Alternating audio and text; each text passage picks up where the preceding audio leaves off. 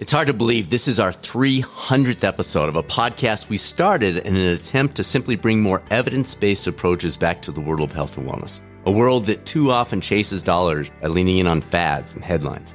Frankly, at the time, I was already feeling somewhat overwhelmed when we started this thing. But Susanna suggested, you know what, just try releasing them as the schedule allows and let's see where it goes. And thanks to you, your encouragement, and especially you sharing the podcast with others, you've nudged this little project up to being just outside the top 1% of all podcasts. We've released weekly episodes ever since day one, and that brings us to today's big number 300.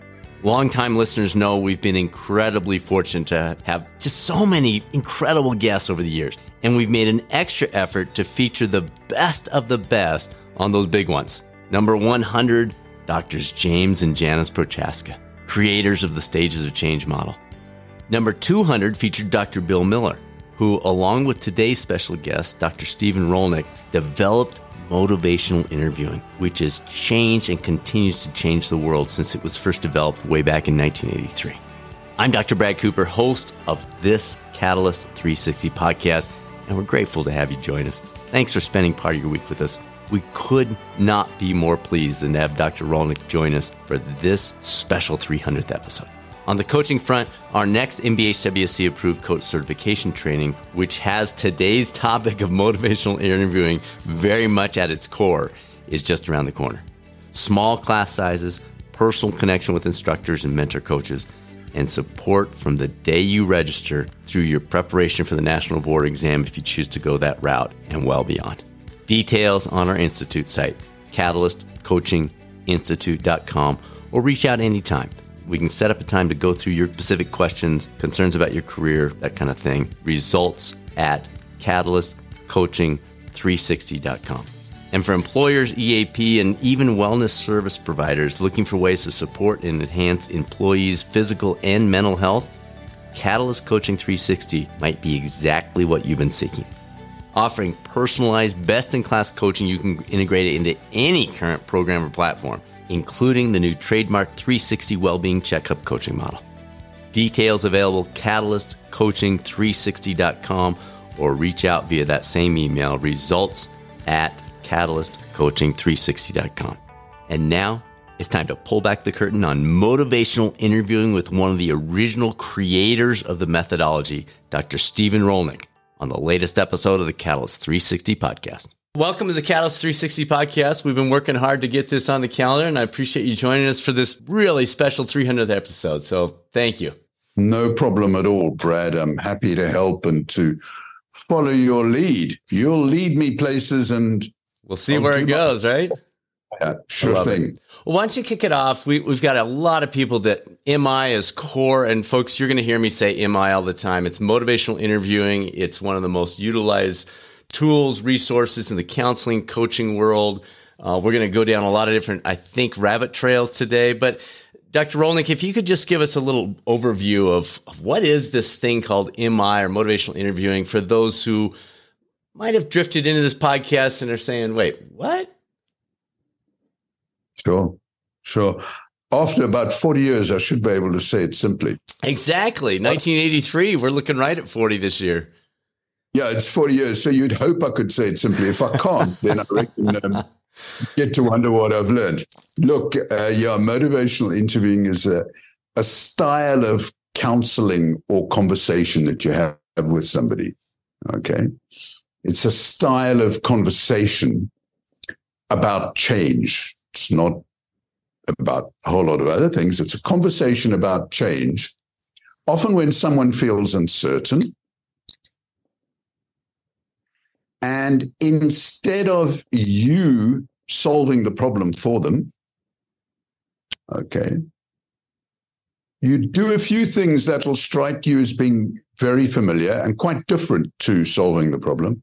They'll sound familiar, and so they should be. You engage first of all. You help them say why and how they might change. That's a critical piece. And you demonstrate respect for whatever decision they take. Okay. So how's that? That sounds very simple, which it is. But what I guess we've learned over 40 years is that there's depth and complexity to it. Okay. And this can be done skillfully or less so.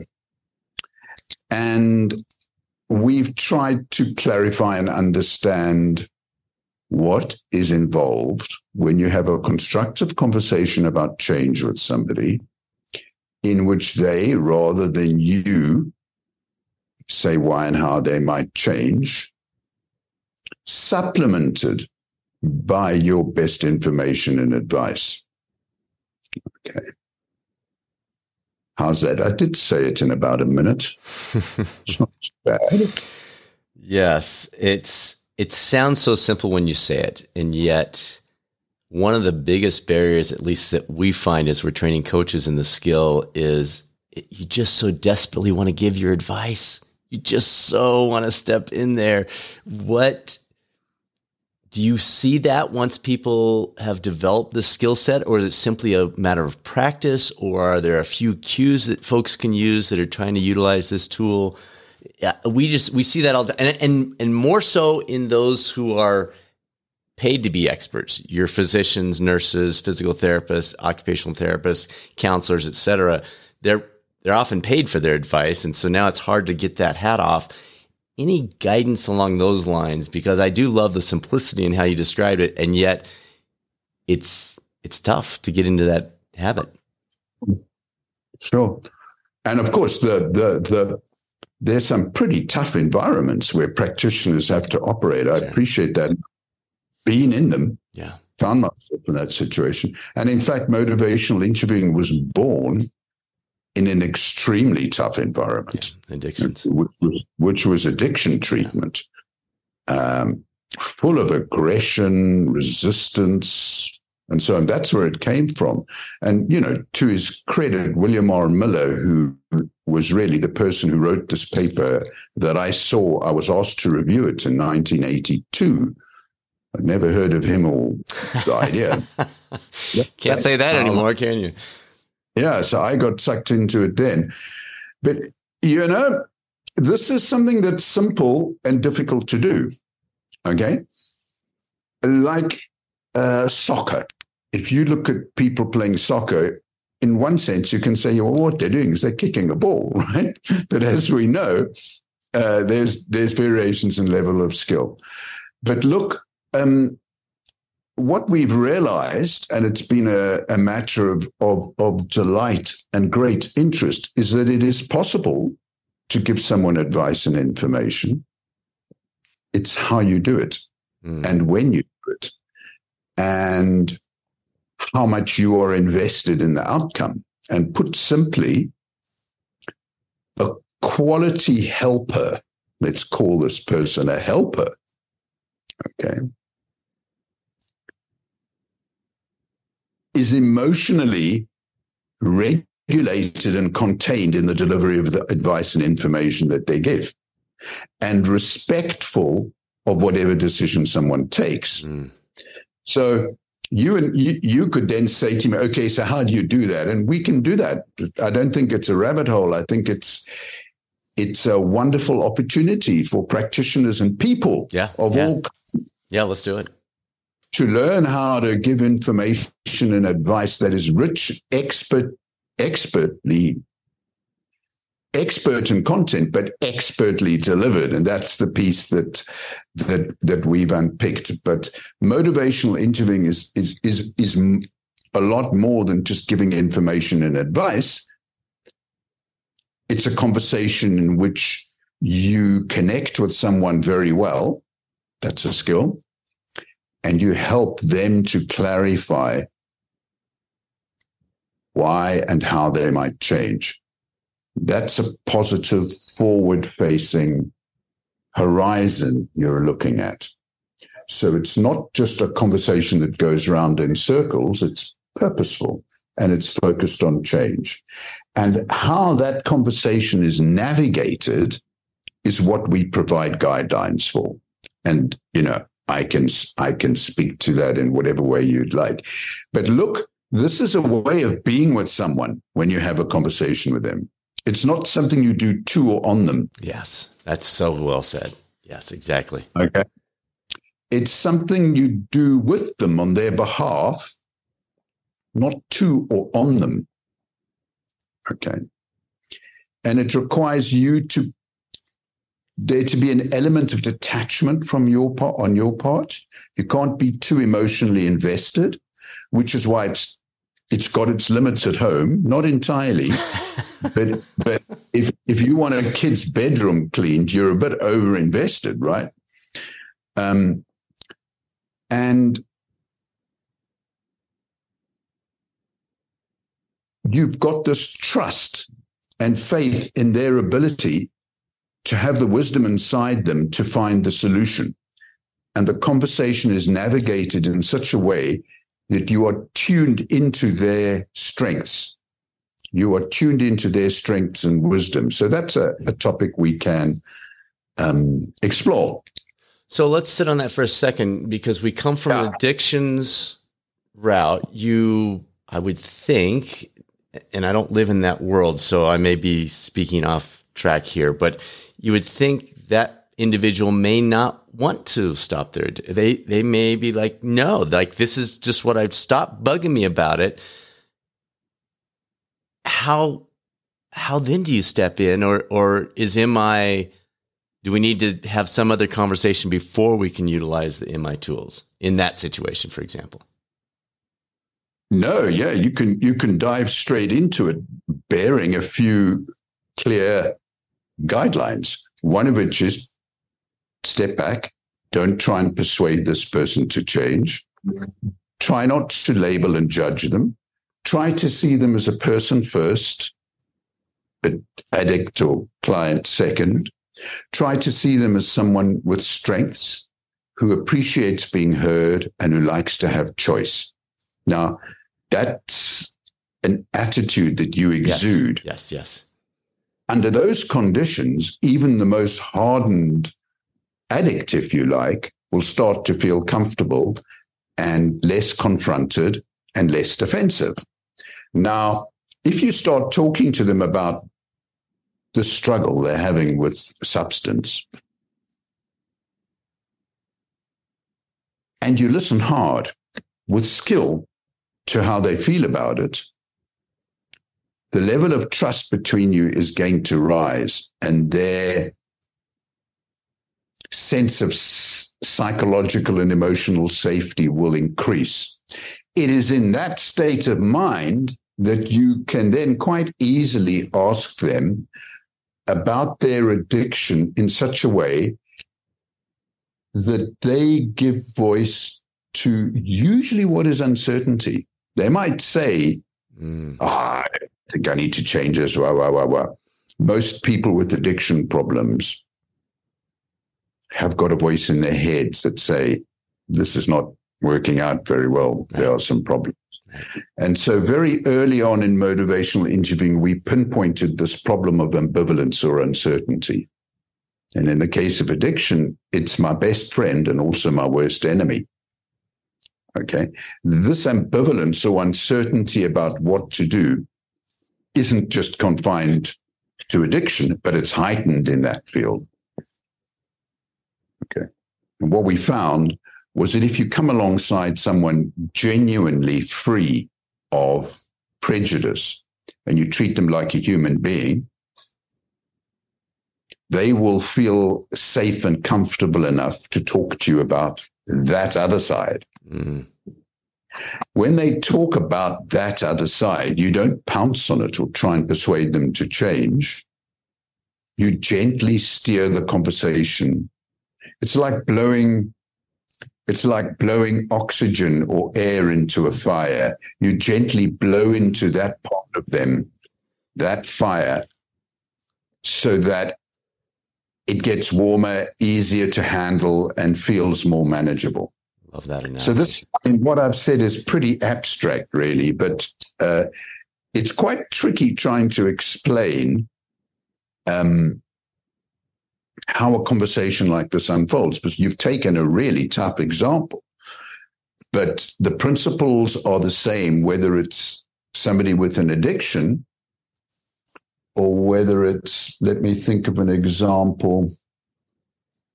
Last week, an elite athlete says to me, I think I better phone the coach and just tell him I'm not up to it. I'm not up to it. I don't feel up to it. So part of that person wants to play that in this big game. Part of them doesn't. Okay. So there's that ambivalence again. So this is very common. Okay. I'm doing too much talking and I'm not doing enough listening to you. So I'm going to have a sip. No, people aren't here to hear me, my friend. This is great. So I want to come back. One of the things that you've mentioned a few times that it's key is that I, as the counselor, the coach, I need to not be emotionally attached to the outcome. Am I saying that correctly? Because it seems like that is such a big deal. That eliminates convincing, that eliminates pushing, that eliminates, if I truly, truly, truly feel that way, then it seems like that opens the door for MI to be far more effective. If I don't let go of that emotional attachment to the outcome that I want as the coach or the counselor, then it's almost impossible for MI to be effective. Am I hearing that correctly? You'll struggle to really experience the beauty and skillfulness of MI. You'll struggle without that. Okay, good. Yeah. So we talked about this is year 40, developed in 83, based on the paper you read in 82. We're in 2023 doing this interview.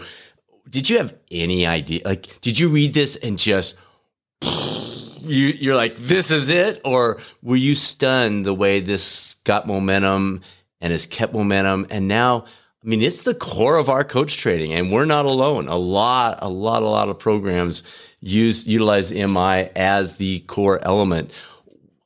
Does that surprise you that 40 years later, it's still such? I wouldn't even say it's such. I'd say it's even more important today than it was 25, 35 years ago.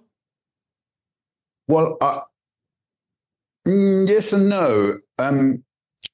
I've noticed over the decades how familiar many of the challenges are that we identified way back.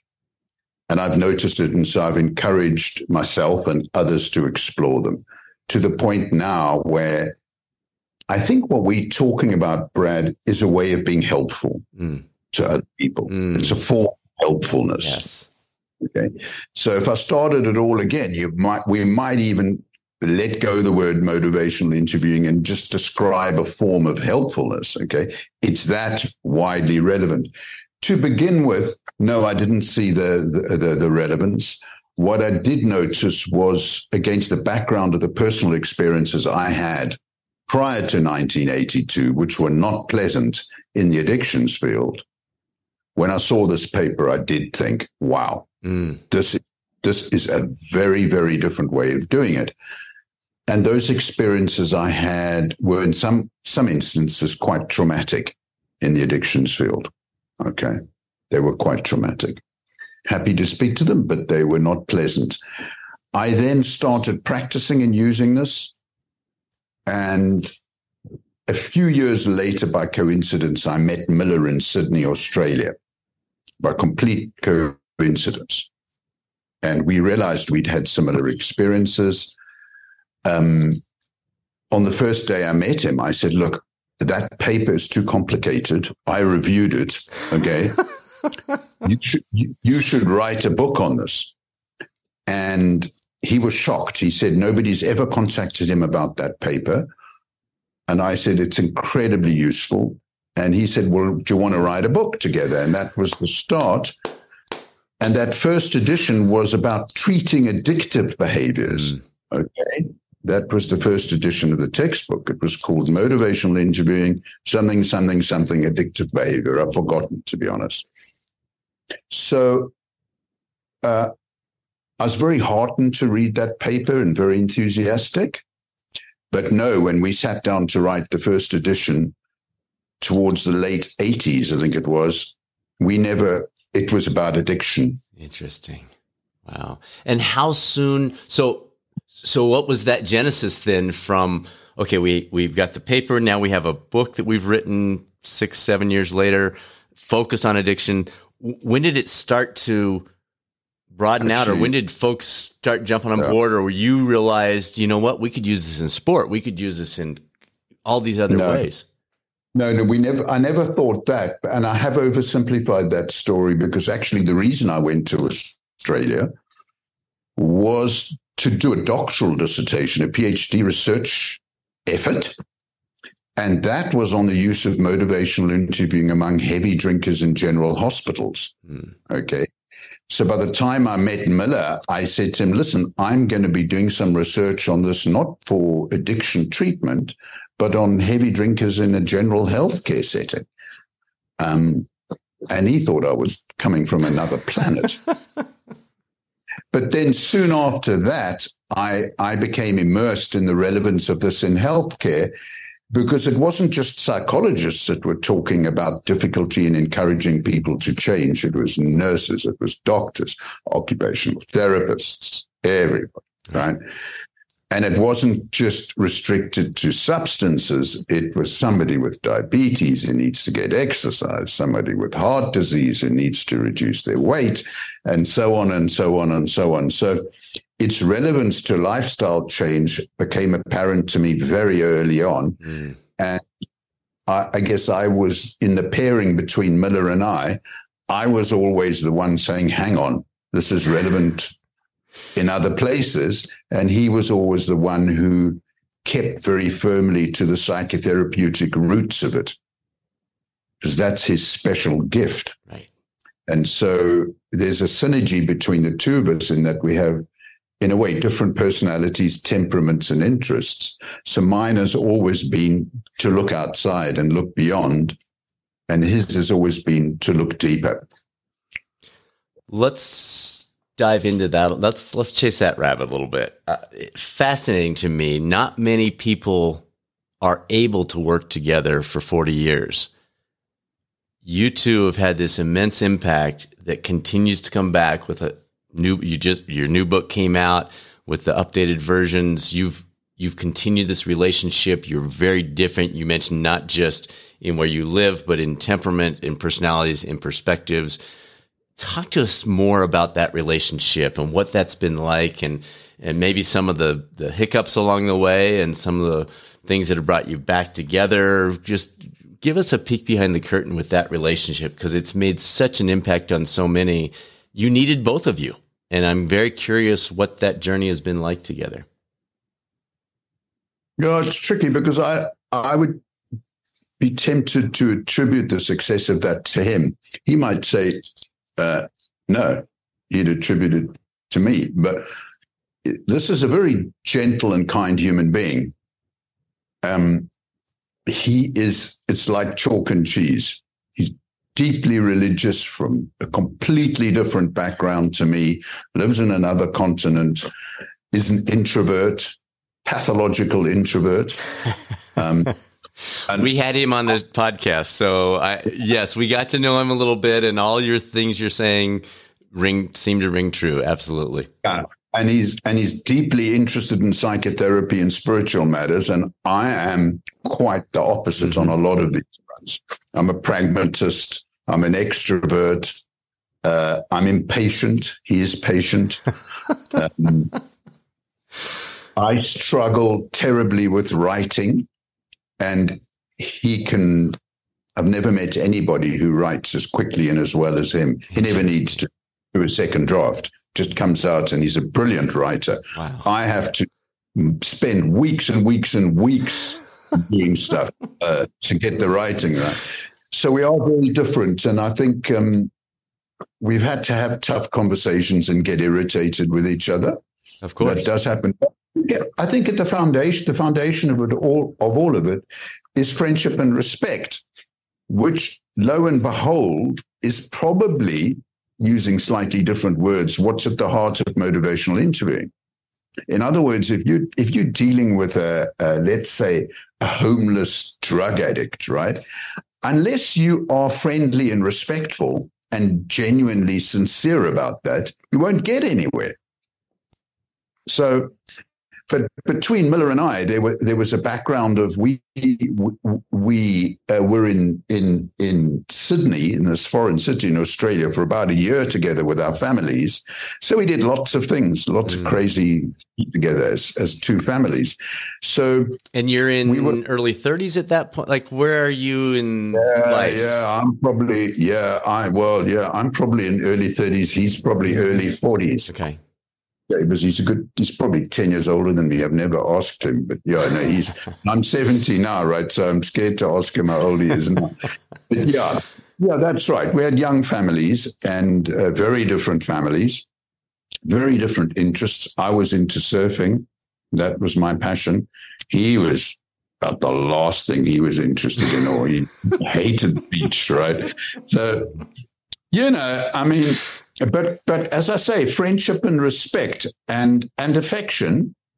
And I would say, again, I can see the link with motivational interviewing itself. And it might sound a bit kooky, and I probably wouldn't use the word. But if you don't feel the potential for affection for a human being, then you've got no right to be trying to talk to change about them. I'm being provocative. No, I love that. You've got to experience inside yourself the potential for respect and affection for this human being. I don't mean breaking their boundaries, professional boundaries. Right. I just mean looking at somebody and going, this is actually a decent human being who's maybe had a rough ride and behaving strangely, but deep down, they're good uns, Caring about the person, but not being emotionally attached to the outcome they choose. Sure. Okay. Yeah. I would have thought so. Yeah. So there you go. There's some stories. Yeah. Any others that pop into your head as you're sharing some of this with us about, I don't know, stuff you guys did with your kids that he's like, what are we doing here? And you're like, well, this is what we always do, or any of those kind of fun things, as long as we're on this topic? Yeah, I mean, we there's been roughly 10 years between each of the 4 editions that we've written. The last one's just come out. Yes. In a way, was a child of lockdown, because we had to do it during lockdown. But I remember the second edition, I think it was the second edition, we wrote in a friend's villa in Italy down the road here. And we had a great time. We had kids around us, and we spent a week together alone before the families joined us. But by the time the families joined us, we were making pizza in some hole in the embankment. There was a pizza oven, and Bill was taking one of my kids around in a wheelbarrow, singing he's a beautiful musician, actually. So he made up this special song for my boy and put him in the wheelbarrow and ran around the house with it. So, there's another element, which is fun. Okay. And you might say, this is maybe a bit controversial, and probably I'm stretching it a bit, but you might say, in order to have a really constructive conversation about change with somebody, it might be nice if there are times when you can laugh together. Okay. And I don't find that difficult working in sport. Right. Okay. As you can imagine, because it's potentially a fun-filled environment. Or in education, where I wrote a book on MI for school teachers. Okay, you go into a school, and really, if like I've got a 12-year-old boy now. How did you like your first week at school? New school, fun. Okay, there you go. There you go. That promotes growth. Yeah. Change, right? So if we're talking about how you have a constructive conversation about change, in this conversation, which is actually quite fun to have, we're having fun and laughing, okay? We're coming up with some ideas, which is that if you have respect for someone and you feel the potential for affection and you can have fun, you can probably get quite good distance in having a conversation about change. But the content of that conversation can be very serious. So I'm not trying to make light of this, okay? We're skirting around the edges, you and I, looking at the if you like, the preconditions or the foundation for having a constructive conversation. What we're not doing, which I imagine you'll probably want to do, is say, okay, right, what are the dance steps, right? Because we're trying to describe in words something that's like a dance. If you think about it, okay, it's very difficult to put in words what a dance style is and in what way it's different from another dance style. It's extremely difficult. And that's what we're trying to do. It's a particular kind of conversation in which there's a whole lot of things you don't do. You don't pass judgment, label the person, see them as seething with problems. That's the most common mistake that helpers make. And boy, oh boy, if you go into elite sport where I am now, it's a widespread problem, and it's a widespread problem in sports coaching. And if you listen carefully to the really illustrious and talented and respected sports coaches, you'll pick up that they take a different approach, which is very linked to motivational interviewing. And that involves an emphasis on establishing a good relationship, an emphasis on really getting to know the person, withholding judgment, trusting their ability to find the answers to these problems for themselves. So I'm sure I'm not alone with this. I'm hearing you say that. Ted Lasso's coming to mind. Do you watch that show? Do you recognize MI in that show? Did they, by chance, consult with you and say, all right, we need your help on this one. This guy's going to basically be using your tools in this TV show. Any thoughts on that? It's interesting. I did recognize it, and no, they didn't consult. And I think that's great that they didn't, because what it's pointing to is that quality coaching, quality helpfulness is not something that MI has a unique kind of claim to. What we're talking about is that quality coaching and helpfulness, we can identify what's involved. And Ted Lasso had many of those elements, okay? All Miller and I have done, we didn't intend this, but this is where we got to, is clarify what's involved, be quite specific about what's involved, and add to that. Okay. So we didn't intend this from the outset, but I suggested about 15, 20 years ago that perhaps MI is a form of guiding as opposed to directing. Okay. It's a simple way of highlighting something raised right at the beginning, which is instead of being the expert director telling somebody why and how they might change, you are like a good sports coach, parent, school teacher, pastor, counselor. You come alongside them with your expertise and you encourage them to search for the answer. Okay. And what we have added to that, because what I've just said is, your head was nodding. Yeah, sure. That's what a quality teacher, sports coach, parent will be doing, ideally. What we've added to is, what are the skills involved in having that conversation? What sort of language do people use when they talk about change? How do you respond to that language? Where does listening come in? And what does skillful advice giving look and feel like? Okay, so you will see somebody like Ted Lasso well grounded in this foundation. You won't necessarily see him using some of the skills that we pinpointed in MI. So he would have done well to learn them, but I don't care that he didn't. Don't give a damn. Leads into it. Let's come back, because you brought it up, and it actually was one of the things I wanted to dive into, because one of the things that we're trying to do with students is helping them understand that dance that you talked about. Can you take a little deeper dive into that within the process of MI, describing that flow, that dance to someone who this is kind of new to and they're just getting their arms around it?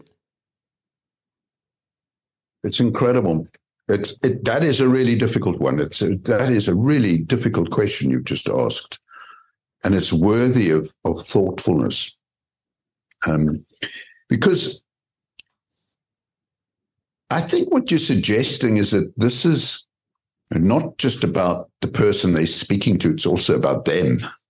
Yeah, right? Yeah. You're saying, how can they learn? How can they change so that they improve their ability to help someone else change? Exactly. Okay, so that's quite subtle, because we tend to think about different forms of helping, like motivational interviewing, or I don't know, cognitive behavior therapy, or what are some of the other ones flying around, as things you do to or on someone else, and it's all about them. Yeah. And what you're saying is, hang on, whoa, we maybe got to start with us. Okay. And I think you're right. Okay. So what I would say to someone learning is that start with yourself. Okay. What are you like when you're encouraging someone to change? Are you able to resist stepping in with what we call the righting reflex, right? Or the fixing reflex? Be aware of that. So it's your self-awareness of it. Are you able to be restrained? Can you practice restraint and an absence of judgment and not jumping in? Foundational. Yeah. Absolutely foundational. And not easy, because this righting reflex gnaws away at you and you want to step in. Okay. So you need to be restrained and patient. It doesn't mean the conversation takes longer. That's a whole subject that I've spent a lot of time on. How do you have these conversations briefly? Doesn't have to take long. In fact, I would say it takes less time, more effective, if you practice this restraint. So I've got my own personal guidelines for myself that I can share with you. I think they'll resonate with a lot of your learners. Okay. And I can share them with you. Yeah, that'd be great. Okay. But if I sort myself out, okay, and I'll describe that to you in a second, people settle down and you can have a conversation that's got purpose and direction about change in them. And you focus the conversation on change, and you ask open questions and use listening statements to help them clarify the way ahead as they see it. Okay, that's the actual conduct of motivational interviewing. You ask open questions that are about change, okay, and you use empathic listening when they reply, which reinforces they hear you summarizing what they're saying about change, and they have the courage to say more about it. Mm. Those positive answers to your open question that come from them is what we call change talk. Okay. And it's gold dust. It is the person describing in words the fire that's inside them. Okay. That can fuel change. And when you hear those words, you want to summarize them for them, ask them another question to amplify, give them the breathing space to say why and how they want to change. Okay. And then summarize what you've heard them say about change. What you often find is that their motivation and commitment is enhanced in front of your eyes. Now, I think what I've just said there is what's at the bottom of the research findings about motivational interviewing. Okay.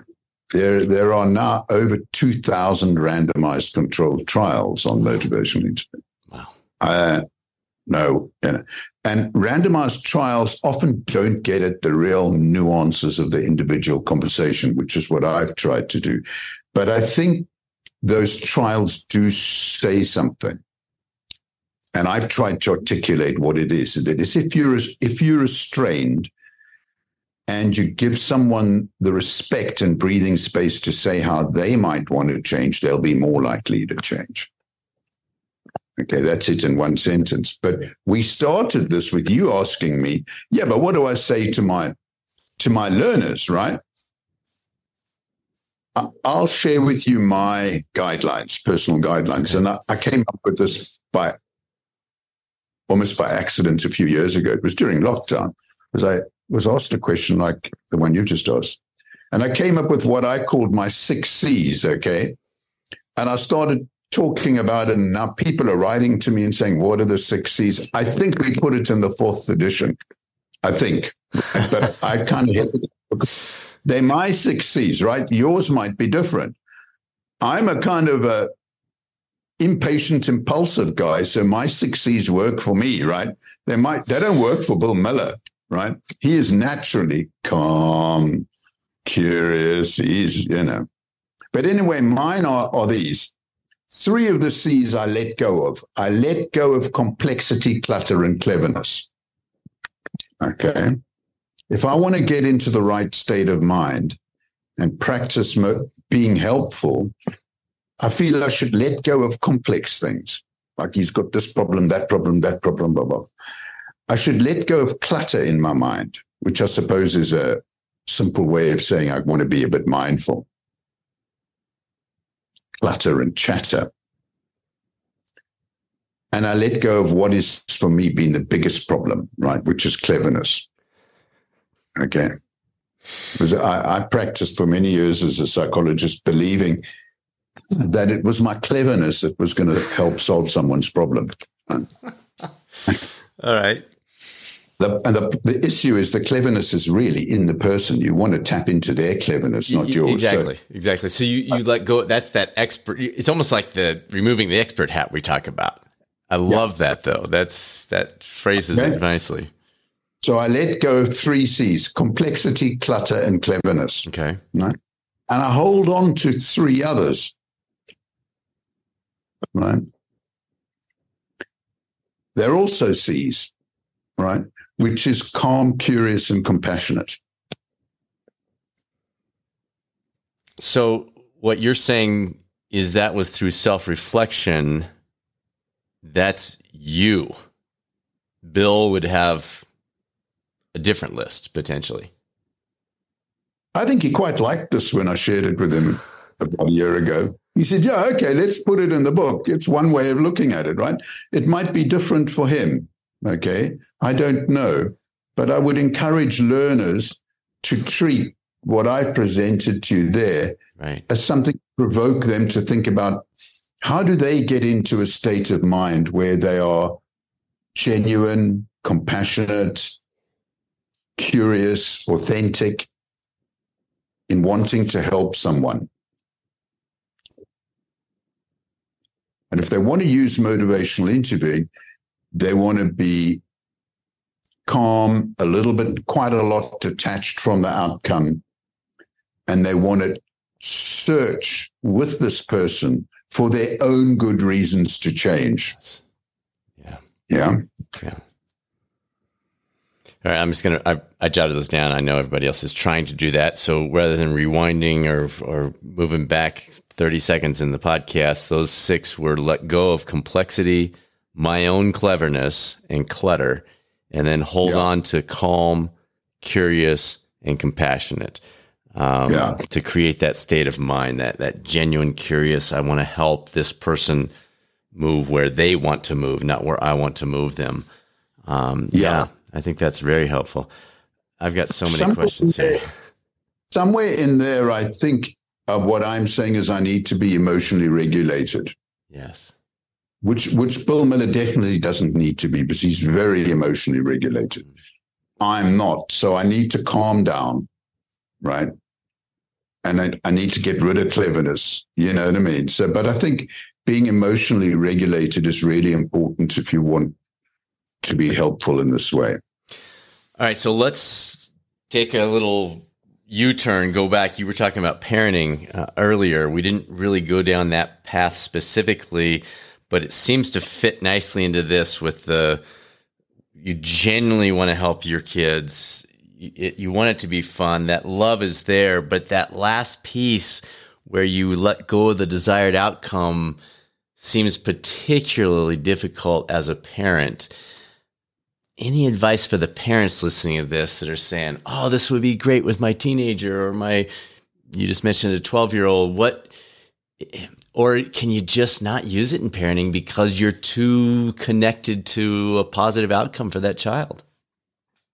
I certainly don't think you can, let me put it this way.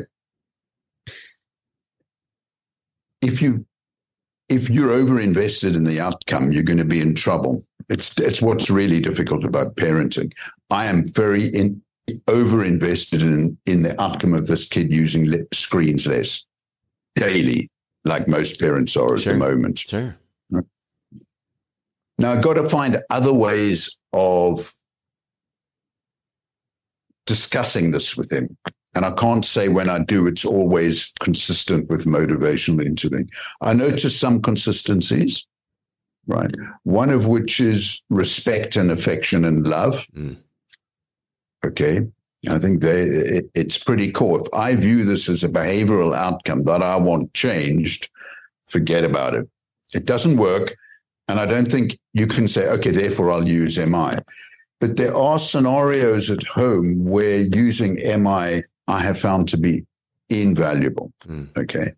But it's not so much a behavior that I want changing, but a growth challenge faced by the child. Okay. That's completely different. Okay. So this morning he said to me in this new school, now I've got a sore throat. And I said to him, why do you think you got a sore throat, my sweetheart? And he said, it was obvious. He was tense about Monday morning. Okay. That's a new school, different culture, different language. It's not easy for the boy. And I found it very easy to be consistent with MI with him. Right. Very easy. And I was using MI.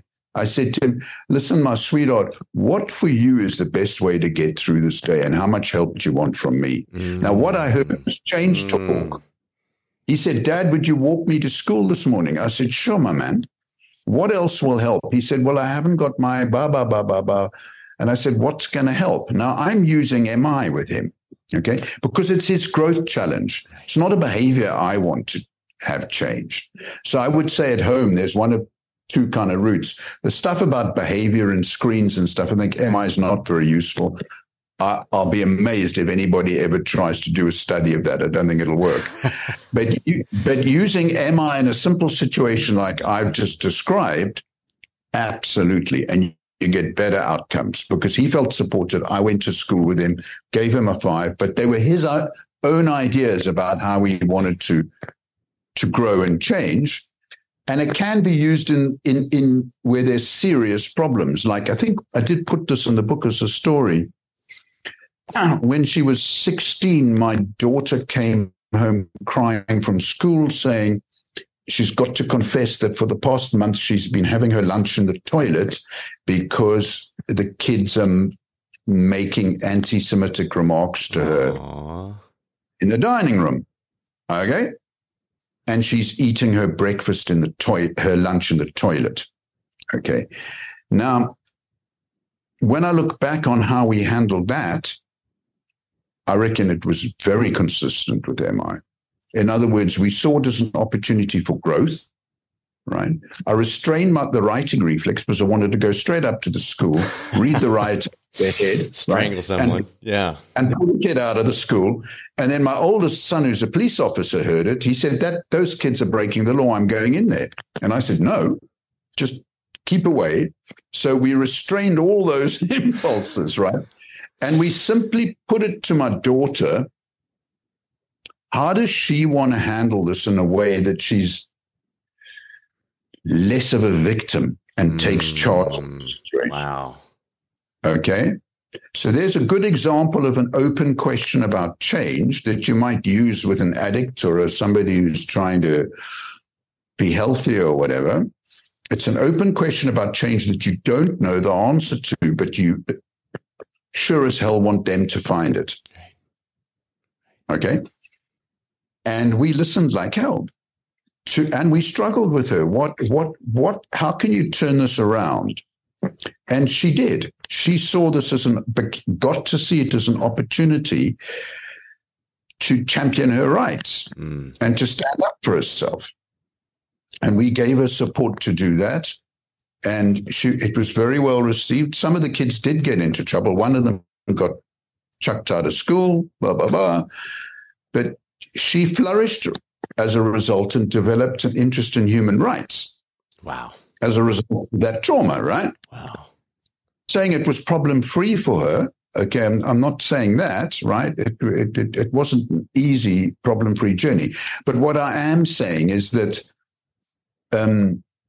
this is a form of helpfulness that can be recognized in everyday life. The value of it can be recognized in everyday life. But it's not to solve a problem in someone.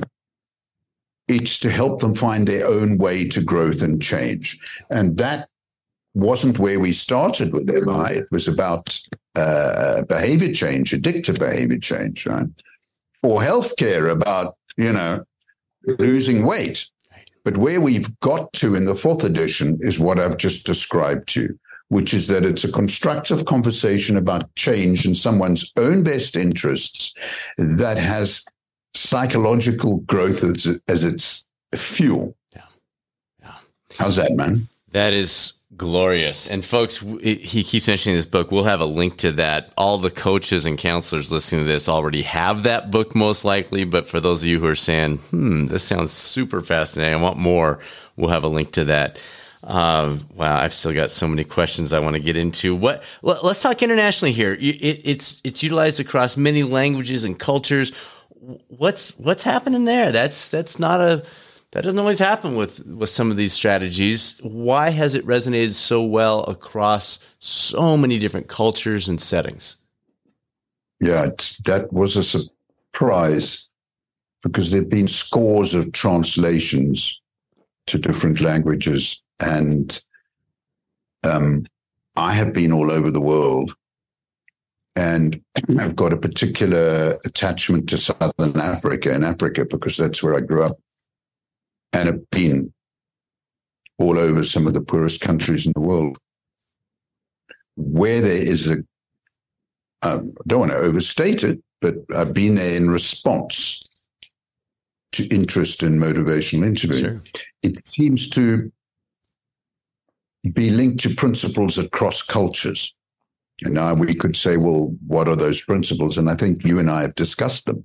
Respect for everybody, whatever their culture or language groups, appreciates being heard, appreciates a loving and constructive conversation about how they might do better in the world. Probably that's the reason why it travels so well, but it probably also speaks to a realization that hammering away at people, whatever their culture, to do this and do that, it's not only ineffective, but has a damaging effect on the people who try and do it. So it's quite possible that this is governed by, weirdly, a sort of a self-interest in preserving our sanity, the sanity of a group of nurses in the Namibian desert with queues of people coming in.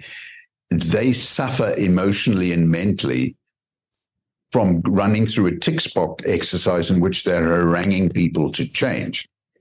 And the interest in motivational interviewing is because conversations about change are very common. People like being listened to. And then this third reason, which I think is it's good for their own well-being to use a style like this in helping other people. And you and I are well familiar with the agony of burnout in organizations of all kinds. Absolutely.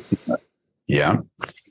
And that some of that is because there's too many people telling too many other people what to do in a manner that lacks compassion and kindness. Right. Can I just say, Yeah. Let's talk about this one. Change talk. And as you were describing some of those, I started thinking of, what about the person that's just always negative? We all have some of those folks in our lives or our work setting or whatever. Do you just have to listen harder to hear their change talk? Or are there literally some people that it's just negative? It's just, there's no upside. I don't want to change. No, that's just the way I'm going to be. I don't mess with it. Or is it always there? We just need to get that radar tuned up a little bit. I don't know. And I think it would be arrogant and oversimplified to say, oh, don't worry, Brad, use motivational interviewing. I think it's, I think that would be beyond arrogant. People are complicated. There's no simple answer to a question like that. And I know the scenario you describe. I've had plenty of conversations with people where I thought they went well and no change happened. This is tough. If I'm lucky enough to carry on conversing with them, I've got a sportsman at the moment, right? And when I'm finished this call, I'm going to message him, right? Because I don't feel I'm getting anywhere with him. But what I am going to do is be authentic and honest. Okay? And have a look at this lack of progress together and be honest with him about the fact that I'm puzzled by his lack of progress. Now, he might be depressed, okay, which could make it really hard for him.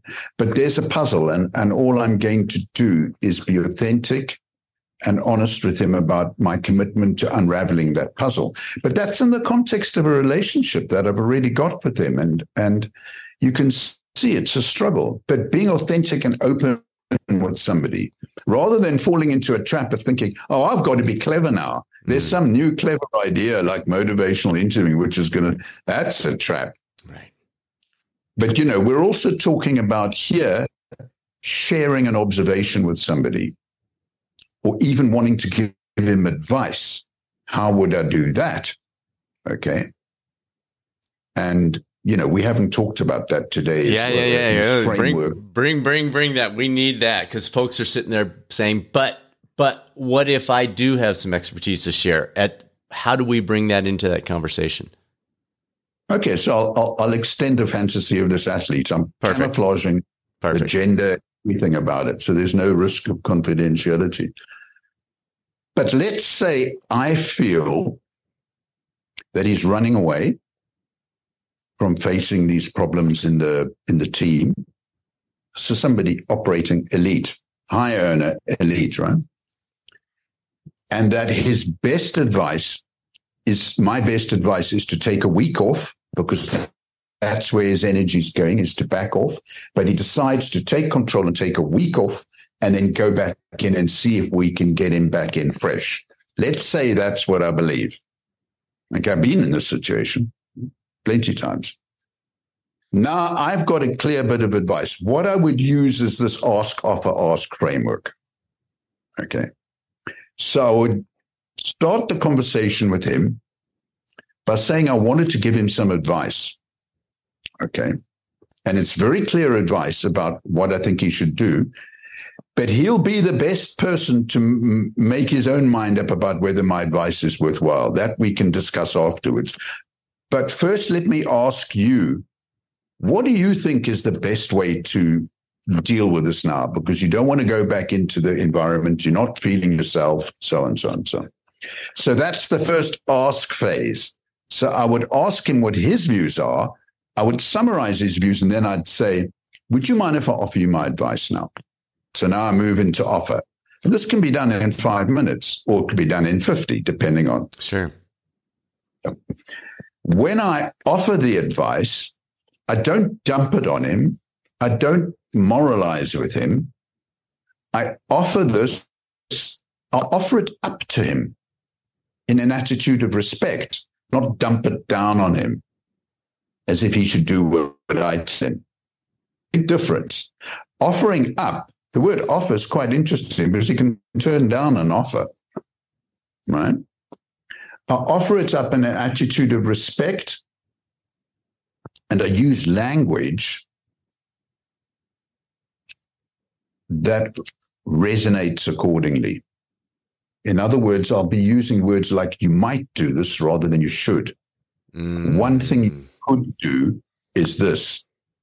You're not backing the answer. You're saying, Mike, I've got a strong view you should do this. But one thing, it's going to be your choice. One thing you might do here is just take 10 days off. Okay. And I wonder if I could clarify why I say that. And the person will say yes. And I clarify. But then I go to the third ask phase and I say, listen, I presented quite a passionate argument here for taking 10 days off. Where does it sit with you? Now, this is where you need to really listen. This is where all my years of learning the skill of empathic listening is going to come to the fore. Okay. Because here lies the fuel and the seeds for his change. And I've been in a situation like this where somebody took the advice, okay, took the week or 10 days off, went back in and just broke records. The performance was so stunning. But it was founded on me giving him advice. It's how you do it. Well, and that's what I was going to say. How do you, ensure is the wrong word, but how do you manage, because you may be very convincing. You may come in your situation, you have this incredible background, you're well respected, people look to you for that advice. So how do you keep that person from overweighting your advice in their, when you get to that last ask and it's fresh off of your expertise and background and everything else, that they make that choice because of you, not because of them? Because I would hope that I'm calm, curious, and compassionate when I do it. Okay. So I might say to you, look, this, I might have mentioned that I feel strongly about this, but I don't want to be clever here. I'm calm, curious, and compassionate. Got it. So I need to be detached when I offer this advice. Right. And I've had this experience often where people go, I'll go in and think about it. And then I contact them and they say, no, for this reason. Then 3 months later, I realized that was a smart decision they made to ignore my advice. Yes. So I've had the delight of sharing with them how wrong I was. Yeah. And that humility and authenticity on both of our parts is what makes for a constructive conversation. Right. So you've got to be careful about being too passionate. You want to be calm, curious, compassionate, and very respectful of whatever they want to do, because they are the expert in themselves. So maybe we need to put a slash on compassionate and call it calm-passionate.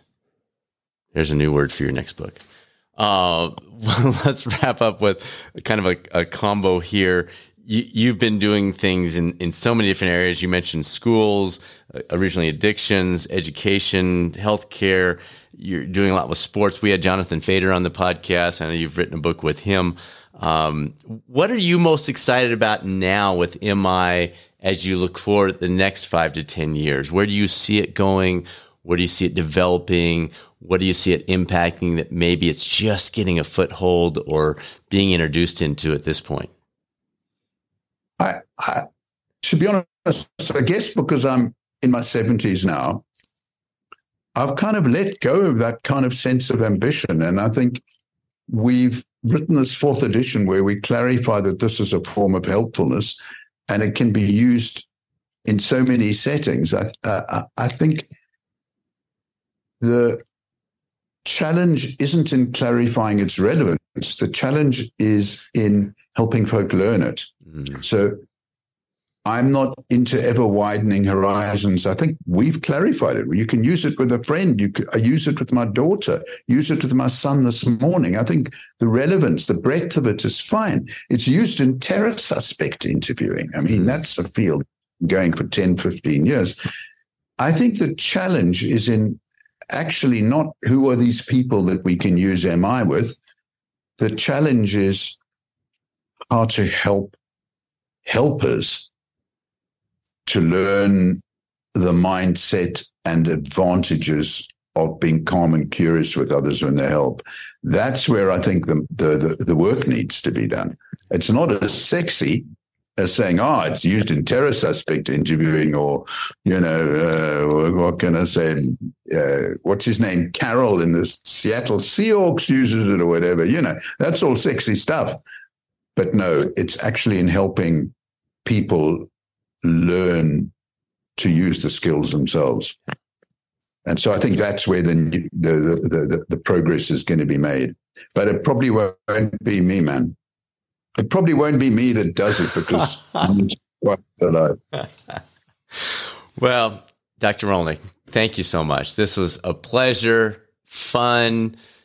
I think you applied all these C's to the interview. So thank you for bringing all of you. Thanks for making a difference out there. And so many people appreciate it. No problem. Delighted to help, Brad. Wow. What an honor. Thank you so much to Dr. Stephen Rollnick. And just a reminder, we had his co-developer, Dr. Bill Miller, which he mentioned several times. We had him on the podcast for our 200th episode. We'll provide a direct link to that in the description if you missed that the first time around. During the intro, I briefly mentioned the new 360 well-being checkup option for employers. But what exactly is that? Very simple. 65% of us regularly see our dentist to check our teeth and gums, but almost none of us have the opportunity to do the same for our mental and physical well-being. The 360 well-being checkup changes that, providing employers with a low-cost way to support their employee team members in a meaningful way. If you want to learn more, please reach out to me directly. My personal email is bcooper@catalystcoaching360.com. This is such a key area, such an important area for employers right now. I would love to talk to you about it personally. And now it's time to be a catalyst. This is Catalyst Coaching 360, Dr. Brad Cooper. Make it a great rest of your week, and I'll speak with you soon on the next episode of the Catalyst 360 podcast, or maybe over on the YouTube coaching channel.